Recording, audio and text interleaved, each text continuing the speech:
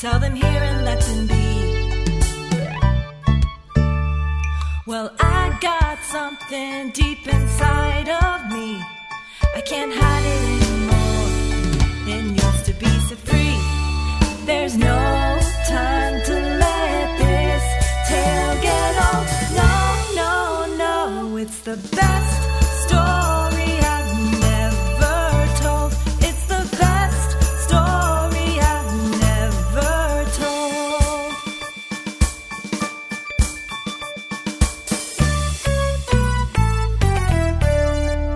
All right, hello and welcome to the show. My guest is filmmaker Justin Warren. Hey, everybody. So one of the cool things about doing this for me is I get to talk to people I know out of context from what I usually know them from. And interestingly, I don't really know anything about Justin except for basketball. That's like the only context we see each other is the love of the game, pickup ball. Boom. Shout out to Ruben, super fan of the series, who one day, I was telling him about the show, this podcast, and then he's like, "Oh, you should ask Justin. He'd be a great guest." And I was like, "Oh, okay." Thanks, Rubes. Yeah. So shout out to Ruben. Thanks, buddy. I'll say this really quickly. I think the bonding moment we had was like usually when we play ball, we just play. Like there's not much like social banter. Mm-hmm. It's literally just we're there to play. And one time I think we were playing like kids half our age. Yeah. And we got smoked off the court. And I think you said something to the effect of like, "I'm just here for cardio, man. Right. I'm just here for some good cardio." I literally just play basketball to keep my heart beating. Yeah. That's the only reason I do it. Yeah. So then I was like, yeah, that's why I play too. And so from then, then I reached out to you to come on. So thanks. But I did do a little bit of research, as a host should, and you made a feature. I did make a feature. Which, I assumed the dudes we play with are all like in the film industry and stuff in Los Angeles, so I knew you were like in the field. But what was the feature real quick? And like, I guess the quick question is like, what was like kind of the biggest challenge and biggest like triumph of your project? Yeah. So my feature, which came out last year, is called Then There Was Joe.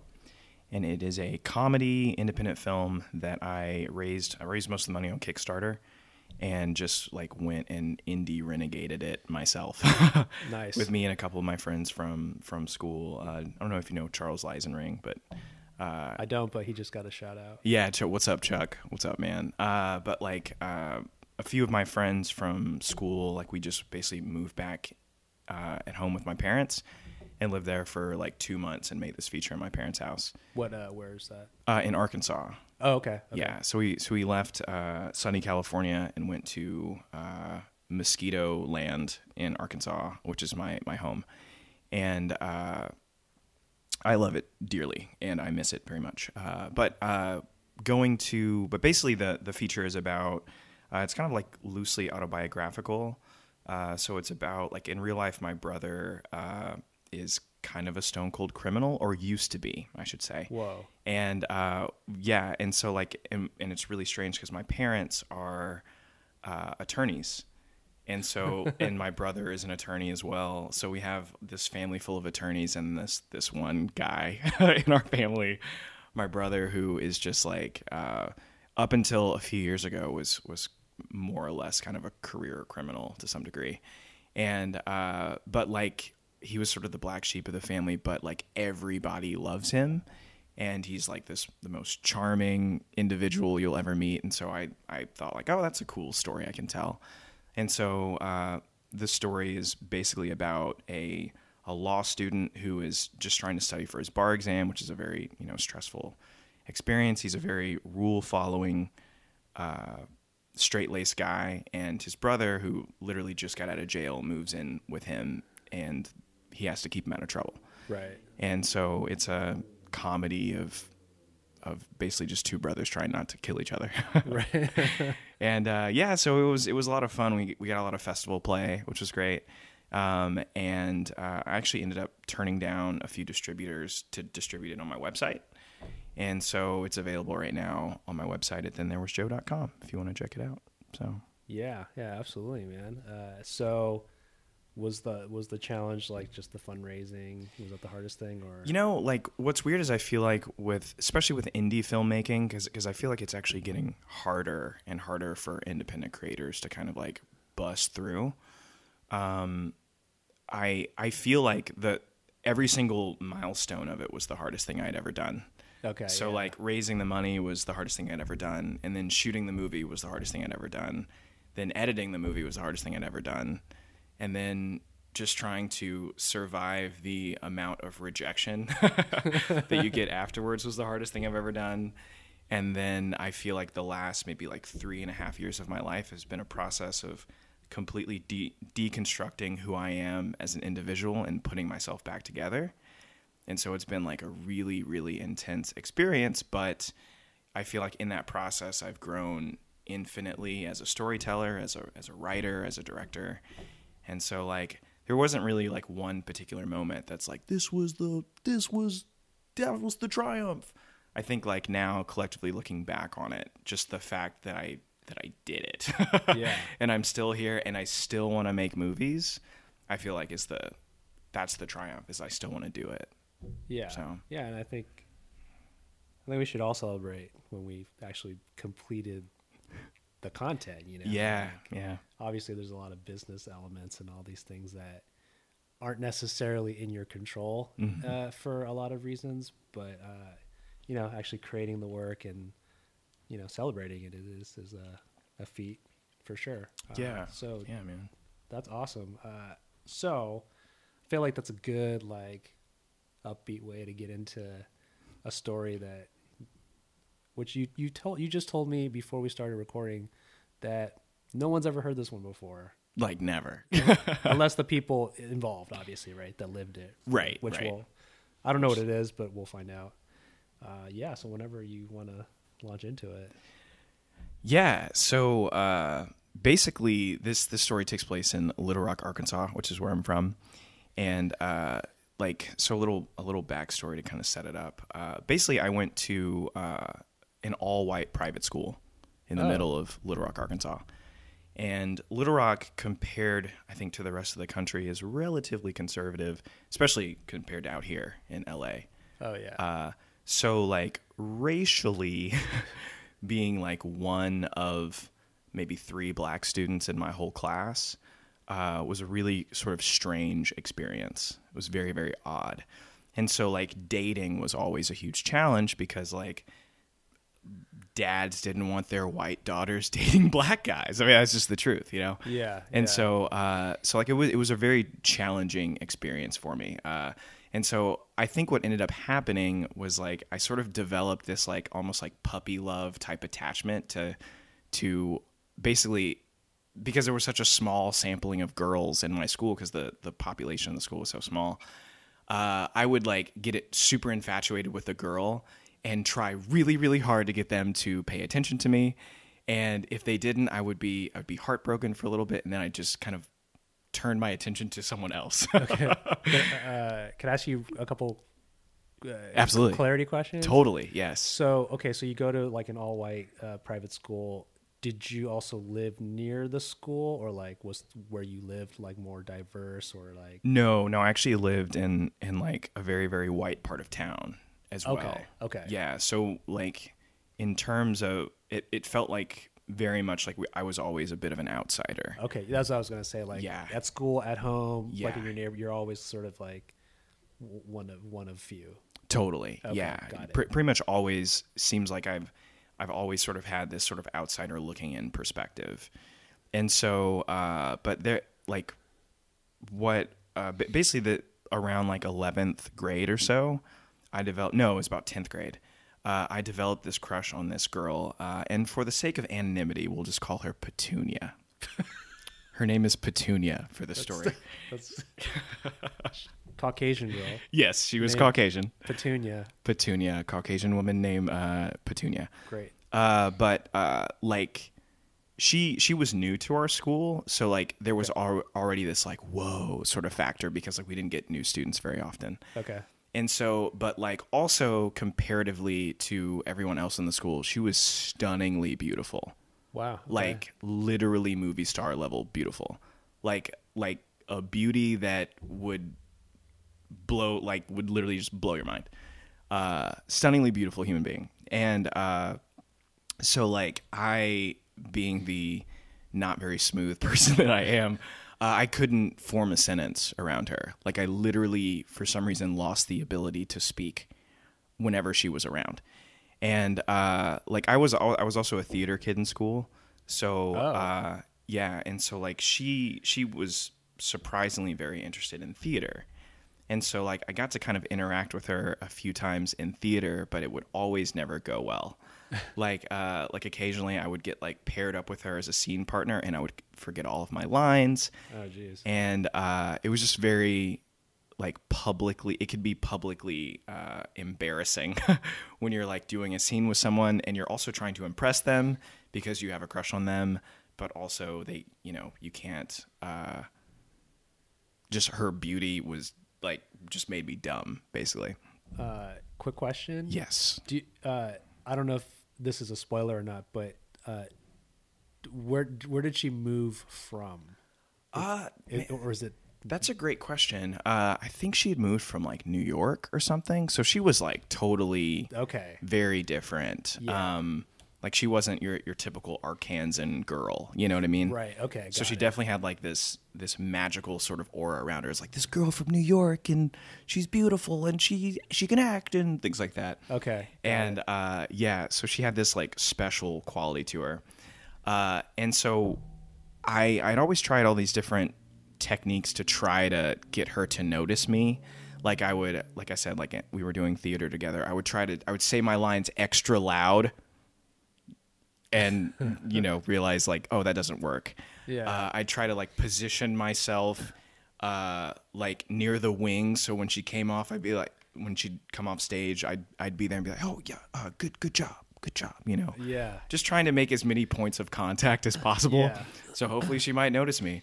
But like I went through a phase in school where like I started wearing trench coats because I was really into The Matrix, and The Matrix Reloaded had just come out, and I was like, I'm going to start wearing trench coats, and that'll really make me like unique and different, and probably maybe stand out to Petunia. Yeah. And we actually had like a physics class together, right? Yeah. And so we actually sat relatively near each other in the back in physics. And so, this is after like multiple attempts of trying to get her to talk to me or even notice me. It wasn't really working out. And one day I was wearing my trench coat in the back of physics, and we were doing some like group projects. So like the teacher wasn't really paying attention to what was going on. So everybody was kind of moving around and talking and stuff like that. And she walked up to me one day and was like, hey, I really like your trench coat. And I turned and it was her. And I was like, oh my God. Oh, this is amazing. She likes my trench coat. Well, little did she know, I had just farted in the trench coat. And she asked me, she was like, hey, could I see your trench coat? Oh. I had literally just farted in it. So like the fart is like stuck inside of the trench coat. Right. And she was like, yeah, can I see it? And I was like, sure. And so I basically just calmly took off my trench coat that was carrying this fart and handed it to her. And so she took the trench coat. She didn't know that I had farted in it at that point. And she ended up putting it on. Oh. And she was trying it on, and I saw literally in her face a moment where she registered like, this trench coat smells like shit. Like, this smells really bad. And it was a really, really awkward moment because like that was the moment I was like, oh my God, this is my moment to impress her. Yeah, for sure. And she without a doubt smelled this gigantic fart in my trench coat.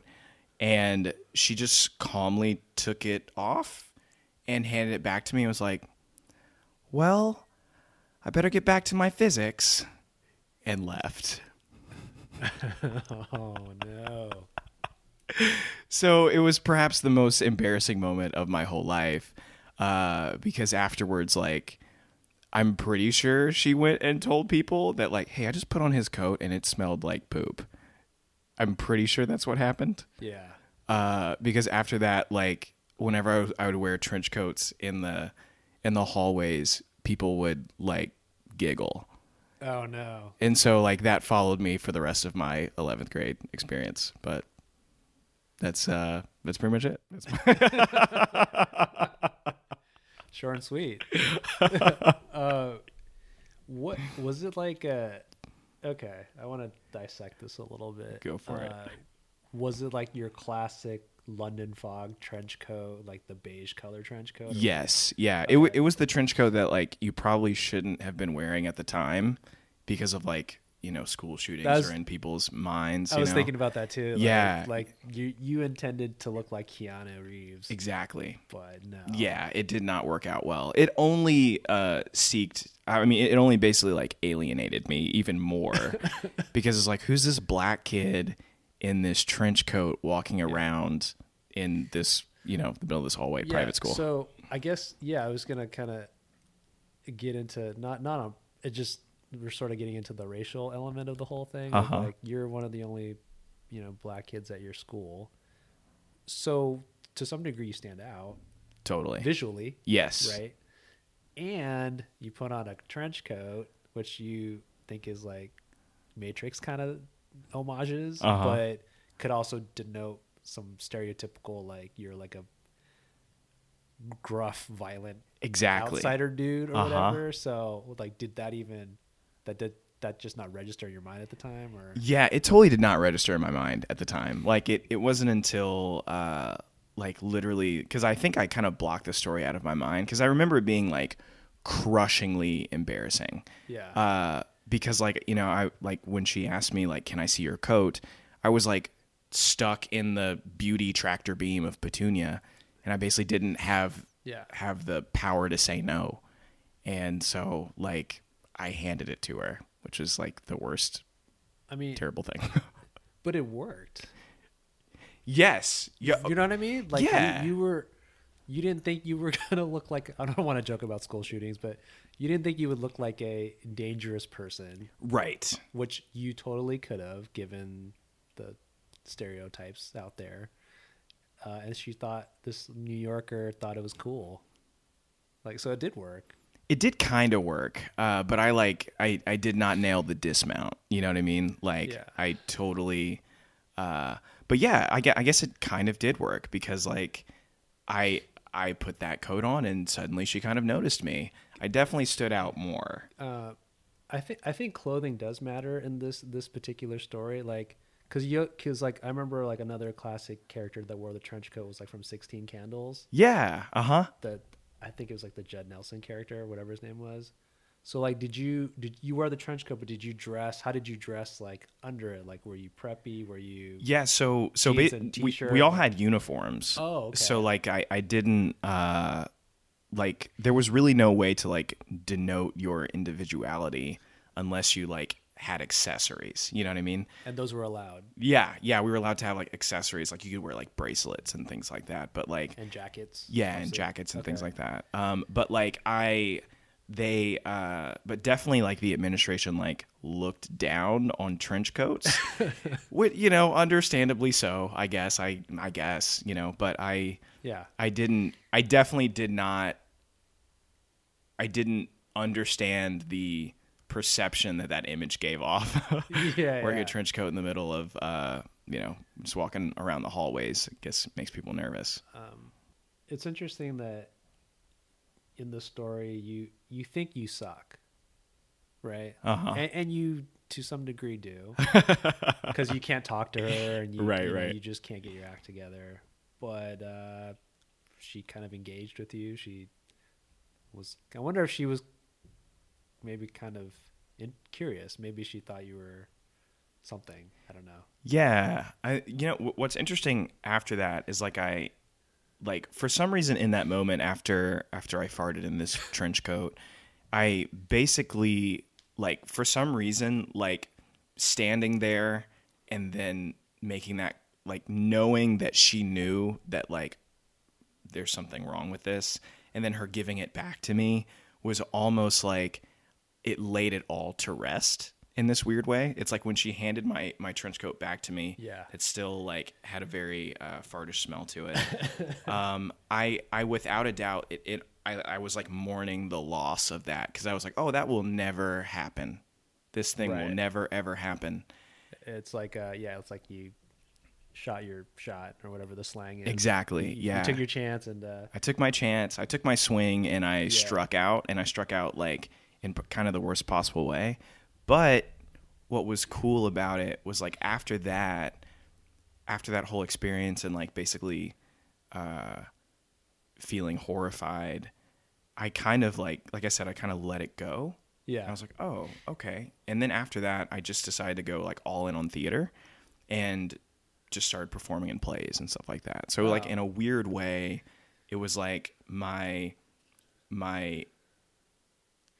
pursuit of trying to get, like, someone to approve of me, to be like, well, please love me, please, I'm wearing a trench coat, don't you see? I'm special. Kind of, like, allowed me to move past that thought and get to a much more healthy perspective on myself. Just like, oh, well, I'm going to stop trying to impress people and just be me. Yeah. That was, like, a very poignant thing to say. I was gonna dig into, like, the flatulence. Oh, go for it. Yeah. Was this post-launch, pre-launch? Oh, this was definitely post-launch. And like, what was crazy is, like, this was kind of before. I mean, I don't know what, like, lunches are like in schools now. Yeah. But for some reason, we, like, went through a phase where, like, we were not concerned about, like, health in terms of, like, the food that we were eating at school. It was all about, like, how good did it taste. Right. Because, like, you know, kids would go back home and be like, you know, man, lunch was awesome. We had pizza, we had chicken fingers, so, like, every single lunch, like, everybody's stomach was full of, like, greasy, nasty food, basically. Yeah. So I'm sure, like, the flatulence was actually, like, a pretty widespread thing. But mine was just, like, poorly timed. And I didn't have, I didn't have the strength to just be like, hey, you know what? Maybe I'll show you my coat later. I could have just said that, but that also might have been strange to say, because how do you? That's a weird move. That's a weird move, right? Yeah. In the moment, you're like an 11th grader. You don't. Yeah. It's like the girl of your dreams. Girl of my dreams. And so, like, I kind of felt like, to some degree, it was kind of checkmate, which is like, can I see your coat? I'm like, oh no. Yeah. Oh no. There's nothing I can do in this moment. My back's against the wall. And also, I guess, like, the engineering of the trench coat to entrap smells. Yeah, because that's a thing too, right? Yeah, that is a thing, because, like, you know, if she has to see my jacket, like, my jacket is above my butt, right? Yeah. So, like, it's not going to necessarily trap it. Like, and I think that's what makes this story, I think, so memorable to me, is because, like, just all these things lined up in that moment. Like, so many things had to line up. Like, a trench coat literally, like, you know, like, I mean, this thing goes down to my ankles. Oh, yeah. So, like, it literally traps any sort of anything, you know? Yeah. And what's interesting, though, is, like, I think if you study the history of trench coats, right, I would say that if you wear a trench coat long enough, it'll eventually start to smell really bad. I think that might be a thing, because by the time I retired my trench coat, I remember it smelled bad.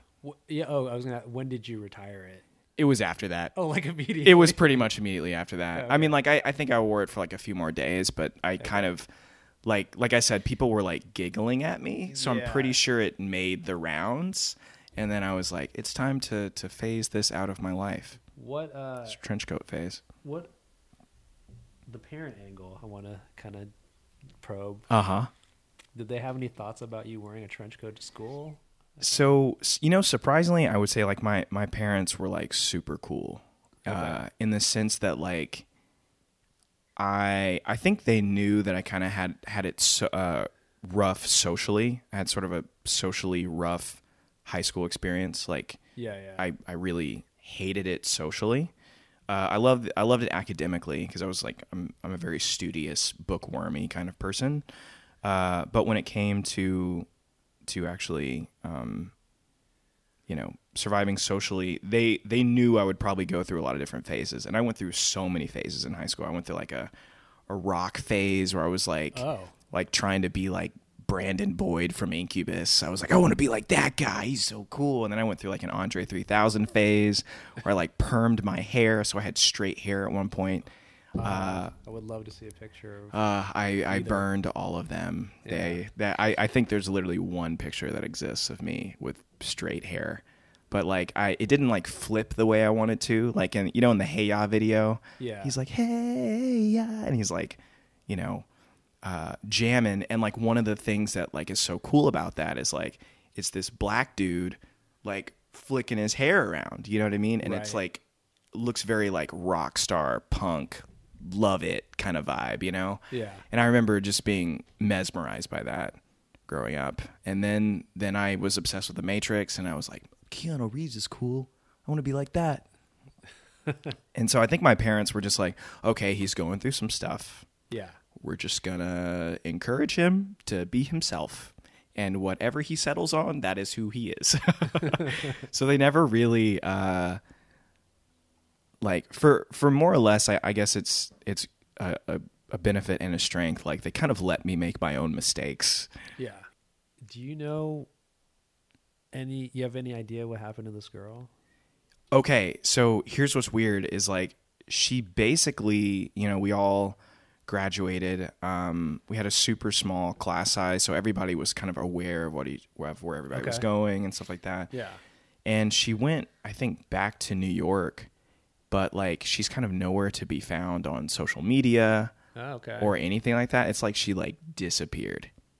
Almost like she never existed. I was gonna say it's really weird because like I googled Petunia the other day because like when the story popped up in my mind, like all these feelings came back to me for sure. And so I was trying to see if I could find her, and I had nowhere to be found. So I was like, "Ooh, it's very interesting."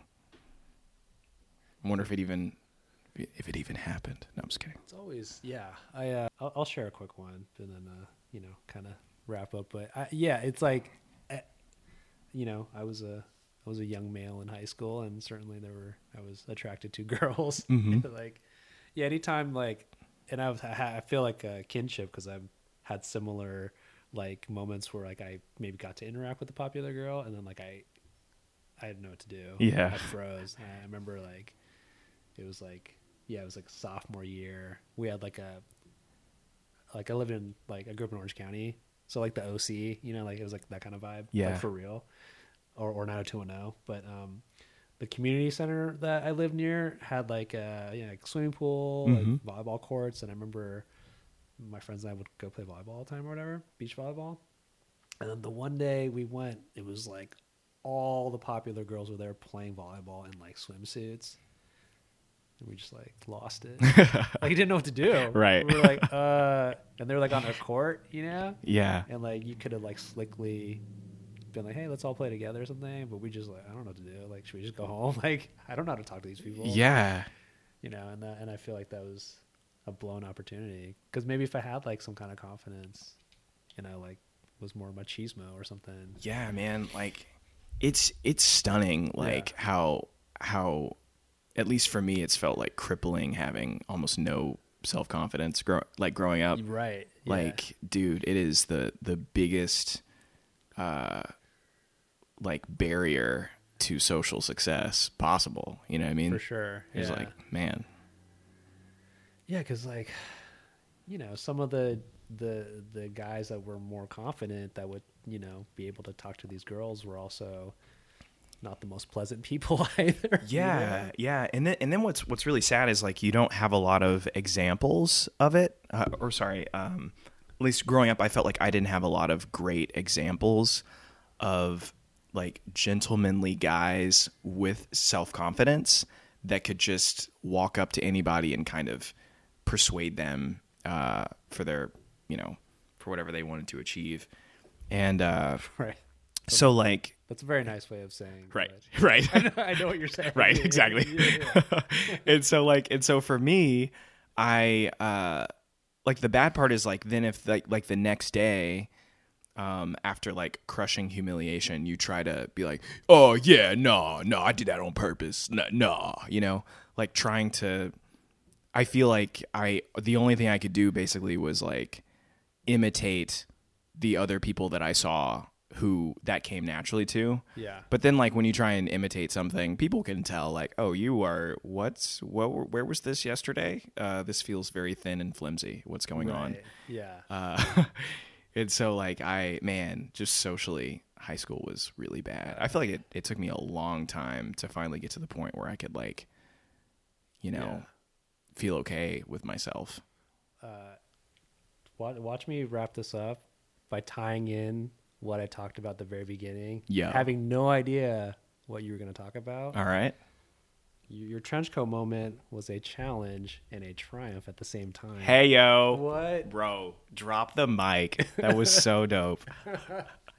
It's unintentional, but I mean, this really, I mean, I don't know. Is like the moment was mortifying for you, but then also, I guess, led to your gaining self-confidence and moving forward. Rebirth. Yeah. Well, I like to I like to ask this question, you know, as kind of a close out for most of my guests, and I'll ask this for you. You literally have never told the story at all to people out who maybe lived it, right? So no one around here, none of the basketball players, nobody. Like, how do you feel now that this is going to be public very soon? I feel like there's a part of me that's kind of like self-conscious now because I feel like maybe to someone who doesn't know all the circumstances, it might be like, oh, big deal, you farted in a jacket, you know? But I just remember at the time it was the most like mortifying thing in the world. But it feels good now because I can kind of look back on it and laugh. Right. So the fact that I guess people are going to hear this, and I don't even know if people, you know, like if it will even impact anyone or anything. But for me, it feels great of like, oh yeah, that was a moment that happened, and that's a part of who I am now. That moment pushed me forward in a lot of ways, even though at the time it felt really horrible. Yeah. And I guess like now that it's public, I feel just a sense of relief that like parts of myself that I feel like, because I kind of block that memory out. Yeah. And I'm really good at blocking memories out. That's probably my best skill as a human being is like, oh, that never happened. Great. But like kind of going back and re-examining things and coming to terms with them and being at peace with them feels really nice. Good, man. Well, Justin, thanks for being on the show. Thanks for having me, Petunia, if you hear this story, Petunia, reach out. Call me. No, I'm just kidding. I'm married. Happily married. Happily married. Yeah, me too. Yeah. Yes. Always got to make sure I say That's that. right. Happily married. Yeah. So, yeah, thanks so much for listening, and talk soon. Bye. Bye. Hey, if you'd like to know when our next new episode comes in, it's easy. You can subscribe for best story I never told. That's right, on iTunes, Spotify, Google Play, or Stitcher.